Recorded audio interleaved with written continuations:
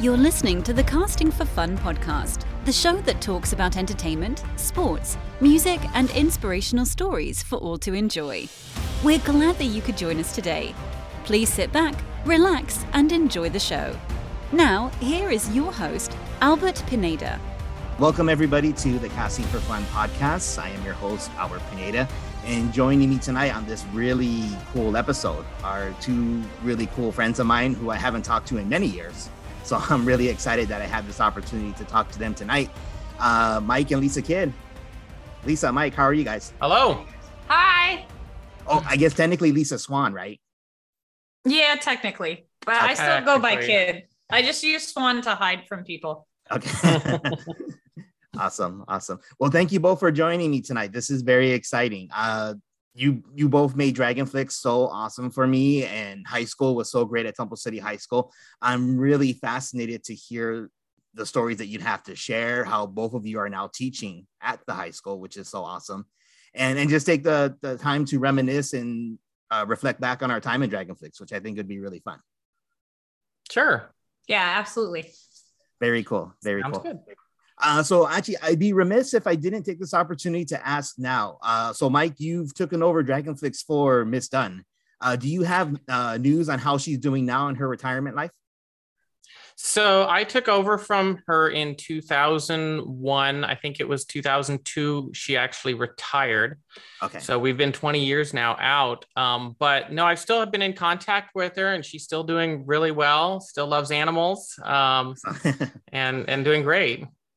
Awesome. I know she was a very special teacher for all of us, a very important mentor for you, especially since you've taken over her job, which is really great. Mm-hmm. And Lisa, so same question, but for Mr. Hollinger. I didn't know Mr. Hollinger as well as Corky. I only had him for one year at graphics, but he was probably one of the coolest teachers ever at Temple City High School. In fact, if I remember correctly, I think you referred to him as a campus legend when you initially took over for him. He was a campus legend. I mean, he had the Unknown Surf Band and Boss t-shirts. Yeah, he was just really cool. I took over for him 8 years ago. Oh, okay. And how's he doing in his retirement life? He's doing really great. He's living his best life, like surfing and camping and doing all that kind of stuff. Like, I still see him walking around Temple City because he lives a couple blocks away. Oh, awesome. Very cool. That's good to know. Good to know. Okay, so I'm very interested in how this came about. I mean, I don't know if you guys planned it, like that you would both end up teaching at Temple City High School. I mean, obviously you started doing it first, Mike, but so I guess if you could both take turns telling the story of how you came about to be teaching, first Mike teaching Dragonflix and then Lisa teaching graphics. So I'll go ahead and start. For me, out of college, I obviously at that point realized that I wanted to be a teacher, and I really wanted to keep that entertainment side still in my life. So I was kind of looking at opportunities that I could do that in. And so my first job was at Gabrielino High School. And I was teaching math there, and I was also involved with their drama program. And kind of in the 2 years I spent there, it's just not the same level at that time. In particular, it was not the same level of program as Temple City. You know, it's you don't sometimes realize what it's like other places. And if you're in a really great, theater program, and you're looking at somewhere else trying to start from scratch, is just really, really difficult. Nobody's interested. Nobody wants to come to your show. Nobody wants to support your, program, try out, audition, whatever. And I missed that. And so when I had the opportunity to get a job at Temple City and realized I could take over the theater program there, that was an easy decision for me. Awesome. Very cool. Very cool. It's kind of interesting because I've never really thought about it, but our journeys were kind of slightly similar in the fact that I was working at Edgewood High School in West Covina. And it was kind of a startup high school. So I started on the ground floor with the freshman class as they began that high school. And I really missed the traditional high school setting because at Edgewood, it was a very small academic school of about 1,000 students. And we didn't have a football team, and we didn't have cheerleaders, and we didn't have much of anything because we were just a startup high school. And I really missed those things that I had in high school. And so when a position opened at Temple City, I immediately jumped for it so that I could have that kind of programming that I really felt like was what kept me in school as a kid. Very cool. That's awesome. I'm curious though, was there competition? I mean, was it applying easy? Were you able to just jump right in and take over? I don't know. I want to say that first year at Gabrielino, I even got offered a job at Temple City. And at that time I thought, no, Gabrielino's good. I'm going to, found it here and make it happen. And I actually passed on it. Oh, really? And it wasn't until that second year that I said, okay, yeah, we're 2 years in now and not much better than where we were 2 years ago. And so that's when I decided to kind of make the switch. One of the things that's very fortunate is being a math teacher. If you're any halfway decent at teaching math, finding a job is not that hard. Yeah, mine was really different because I have my art teaching credential, and art teachers are like dinosaurs. Very few of us exist anymore. And in order for a position to open, somebody has to usually die. We kind of die in our position. We never retire. And so I started at Edgewood High School, and I taught there for 6 years before I left over to come to Temple City, like before something came about. And it was really a fluke that position came about. And I just jumped as fast as I could. So I was really lucky, and it was really hard.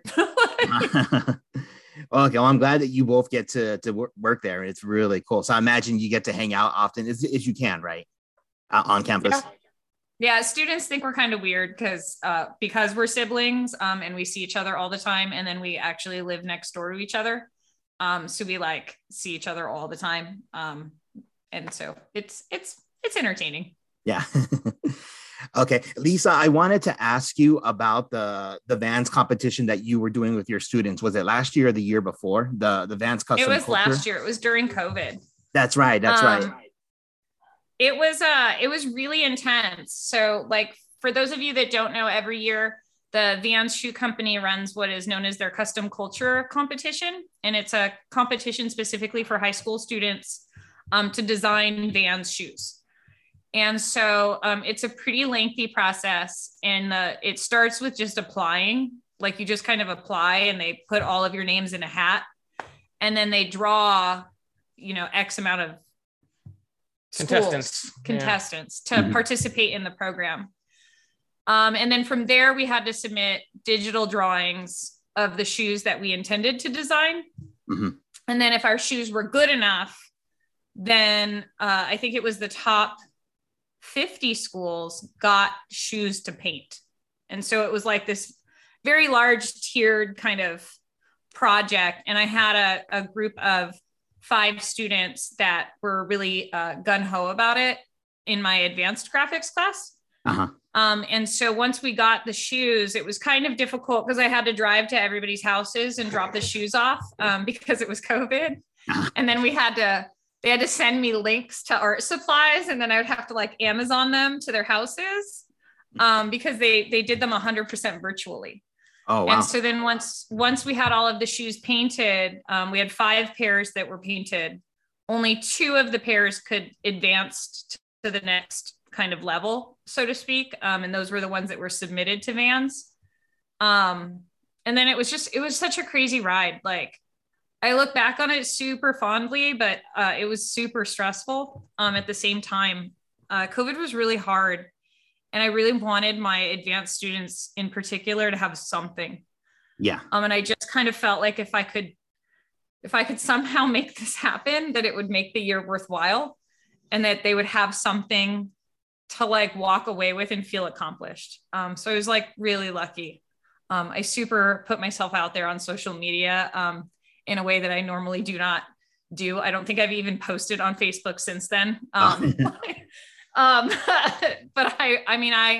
I called every single person I could find to try to get us publicity and try to get us the votes that we needed to get to the next level. And I had a really great student like social media campaign that they ran through my Instagram account that, really kind of propelled the voting of the shoes and stuff. And it was really great. At the end of the day, we got $15,000 for the school.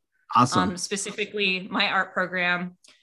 And then the two kids that painted the shoes, Kathy Yee got $10,000 scholarship for Cal Poly Pomona. And then Catherine Ruan got a $5,000 scholarship to Claremont McKenna. Oh, good. So it was really helpful for them too. It was really great. I still have the shoes.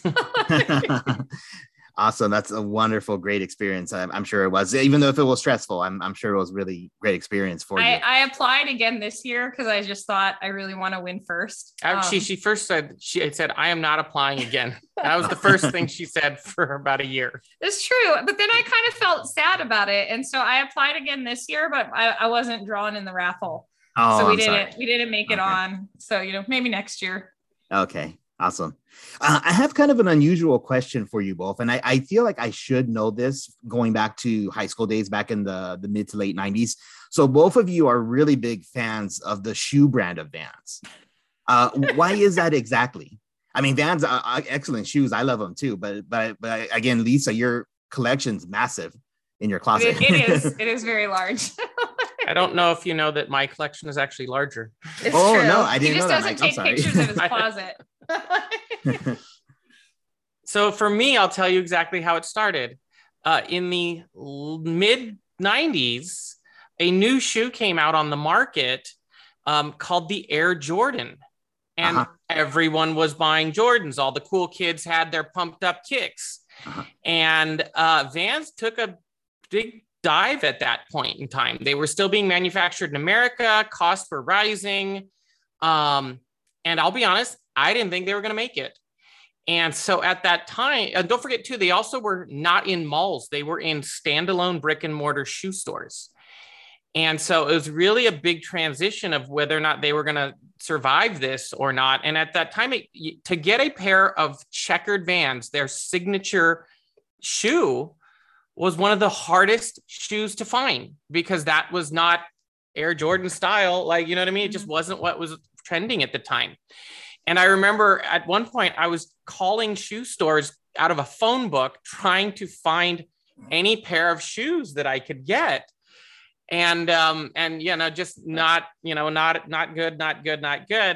And I remember a student of mine brought in a paper catalog from some random shoe brand company, and they had a pair of checkered Vans in there. And I remember, well, crap, I better buy some. I better buy more than one pair because this might be it. And so I bought like 2 pairs of checkered Vans because that would be a lot. And basically it started me where, that went on the shelf. And then the next time I saw a pair, it was a different color. So I bought that one because I, better buy it. And I just started building up this supply unknowingly. At the same time, Vans had finally figured out how to remarket and rebrand themselves. I think at that time, Tony Hawk was now kind of becoming more of a cultural icon. Yeah. Because I think it was a video game. Now they say that. Yeah, I think it was. And so then that kind of, brought them back again. And they came back. But at that point, I had already had, 10 pairs of shoes, and it kept going. And then the other thing that helped is I found the outlet stores, which just always carried the wacky and weird one-offs that are just kind of fun that you don't get anywhere else. Mm-hmm. Pizza Vans. The Pizza Vans. Awesome. I love that your stories are always so more exciting than mine. Like I had an older cousin and I thought he was really cool and he always wore Vans. Like I don't have any really good reason. And then I don't know, over time, like I feel like you kind of become a caricature of yourself. So like over time, I just started amassing mad amounts of slip-on Vans. And like now look at me. Mm-hmm. So with the rise of the internet, are you able to find the more custom brands that you're looking for, or custom styles? I mean, I guess they're out there, but I'm still shopping in the outlet store. Oh, good for you. I'm always looking for what nobody else wants, Okay. And then all of a sudden later, it's what everybody wants. See, I'm different. I get really obsessed with like the art Vans. And so sometimes you can't get them. And then I have to go to the internet. Like I tried to buy the Van Gogh Vans the day they came out and I could not, they sold out within about 30 minutes of the like release of the shoes. Oh, wow. And so then I immediately started scouring eBay because it was like near and dear to my heart. I must have Van Gogh. She is still the art vans. teacher. Like I must have them.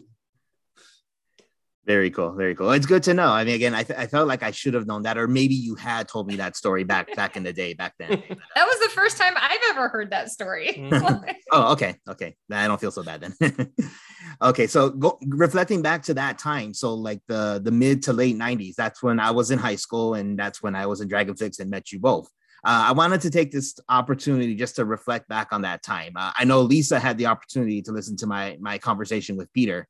I don't know if you've had that as well, Mike, but it was really fun for me just to talk to Peter and reminisce about that. What were some of your favorite memories of those mid to late 90s musicals that Temple City High School did? So of those musicals you said? Yeah. You know, back down, looking back now, it's kind of like the golden years. Oh my you know God, what I mean? So like great. The things that as a teacher now too, the things we did and the things that we got away with and the things that were like expected of us are so like not even close to what would happen nowadays. I just kind of weird things and rules. I remember at one point, I think everyone on crew had a pocket knife. Oh, you had to. And you had to have a pocket knife. Now, oh my goodness, you would be expelled if you brought up a knife anywhere near anything. But back then, that was just the expectation. That's just what you needed to do the job. And so it's just very different. Oh my gosh, we used to get out at like midnight. Oh yeah, I remember that. Yeah, that's right. We would get out so late at night and like go home and go to school the next day. And like, that's just not the way of it. It's just not the way it is anymore. There are rules now. I think about like Chris Bowman taking us into the catacombs and telling us ghost stories. I remember that. Yeah. I mean, like just things like that they're so near and dear to my heart. Albert, you'll love the Uncle John stories. Are still rampant.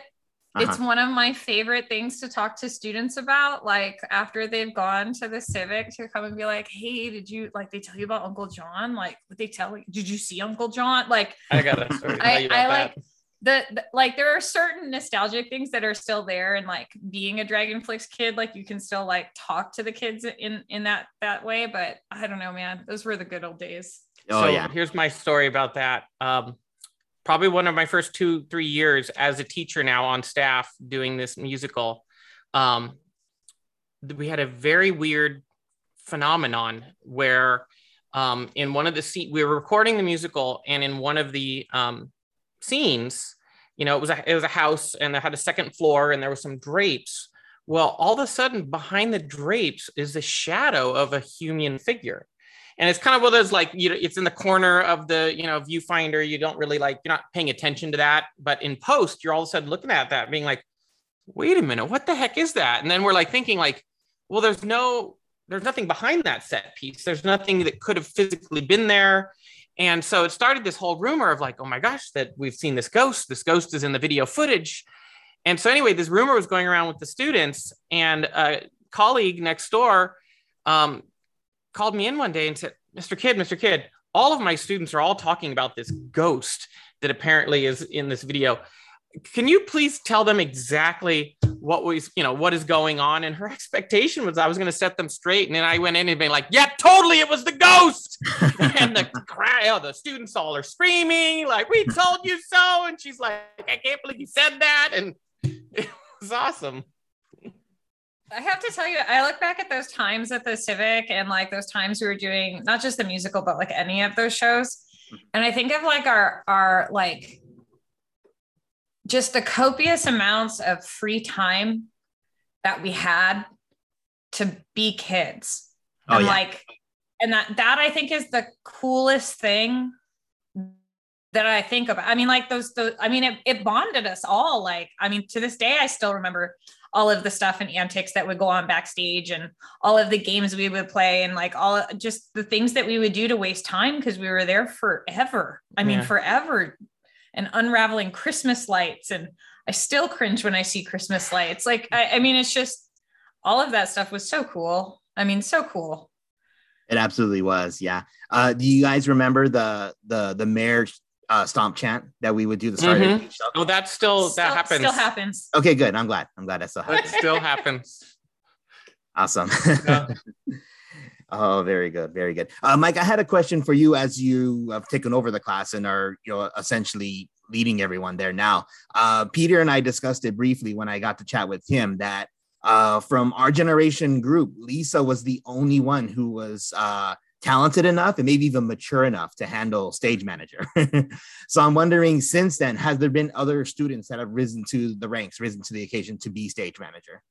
So actually, we've kind of doubled down a little bit on that. When I started, it was still rare to have a student stage manager.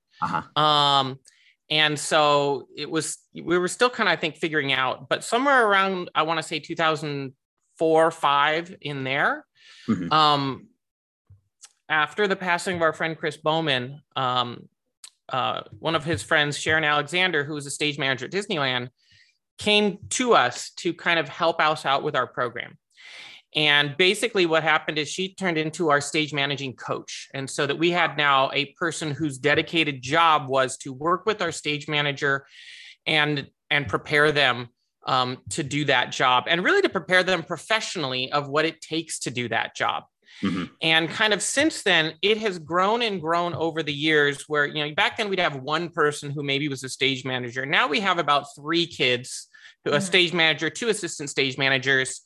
And our track record is amazingly well in that students we've turned into professional stage managers now. I have awesome. Students who are calling shows for Cirque du Soleil.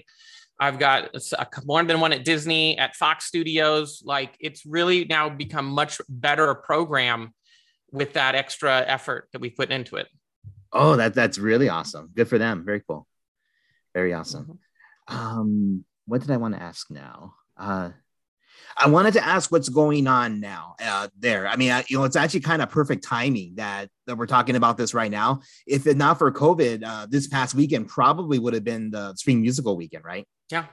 Yeah, it would have. So what's going on with Dragonflix now, or what's been going on? I'll talk about the good parts. Okay. So prior to COVID, one of the things that we had done was there was a regional music theater company that started basically an awards program, a competition for high school musicals. And they're called the John Ray Awards for Youth, and also known as the J Rays, which, and they went out and would adjudicate different high school musicals and then give out awards for them. And there was usually about somewhere between 10 and 20 schools competing, many of which were performing arts high schools, magnet high schools, that type of thing. And we actually would then compete with them, and we're really, some years more than others, really fortunate in winning awards. Our last particular year, we did amazing, getting best crew, best stage manager. We got a special recognition for our projection design. And so, it's been really a great way to help us kind of showcase our talents and where we kind of compare with other schools. And then now kind of post-COVID, and I don't know if your listeners know that our show was shut down the day the world shut down. We were supposed to open on a Friday night, and I think it was that Friday they shut the school afternoon. Down they shut down the schools and said, everybody go home. Or Newsies, right? And so, say that again? Was that for Newsies? You guys were doing Yes, Newsies that was for our show Newsies. And that particular show was pretty much the best one I think we've produced in the last 20 years. It was amazing. If certain people had the opportunity to see it in the dress rehearsal, and it was going to be great. The show that never was. The show that never was. Yeah. So anyway, so that was really heart-wrenching for us. And it also was a big financial hit to us as well. We basically had paid all the money to mount the show and then got zero of the ticket revenue from putting on the show. And so it really has put us now in a position to make it very difficult to move forward with the next thing. So where we are now 2 years later is our school decided that, especially during the last swing of COVID we had, that it was best to push back our musical from March, maybe into May when times would be healthier, which looks like that was probably a good call. And because we're kind of limited in our ability to do things right now, we're starting with a kind of a smaller version called Annie Jr. and it is the kind of junior version, a smaller version of the musical Annie, but still with a live orchestra, still with our great crew and all that. But, and at the Mission Playhouse. And also, at the Mission Playhouse, still kind of on a grander scale, is what we are planning on staging right now for, I believe it's May 27th. Oh, awesome. Very cool. I was actually going to ask that too. Peter and I were talking about that. I would be very much interested in coming back to see the old place. It'd be really awesome. I keep forgetting that it's the Mission Playhouse now, not the San Gabriel Civic. But. Yeah, there's a few of us that like say Civic and the kids are like, what? And I'm like, Playhouse, the Playhouse. Yep. Yeah. So actually, I wanted some clarification too. If you would probably know this better than I did. So I had heard that it was the summer of 2020 that there was a fire at the Mission. Was that right? I believe, yes, there was a fire at the Mission. Okay. That is next door to the Mission Playhouse. Yeah. That's like, I don't know, 150 years older. And I think it burned the roof down, and I think they're in the process of restoring that right now. Okay, but it didn't affect the Playhouse itself. Correct. It did not affect the Playhouse. Okay, that's what I had heard. But again, I haven't actually been in that part of town in years. So, Okay.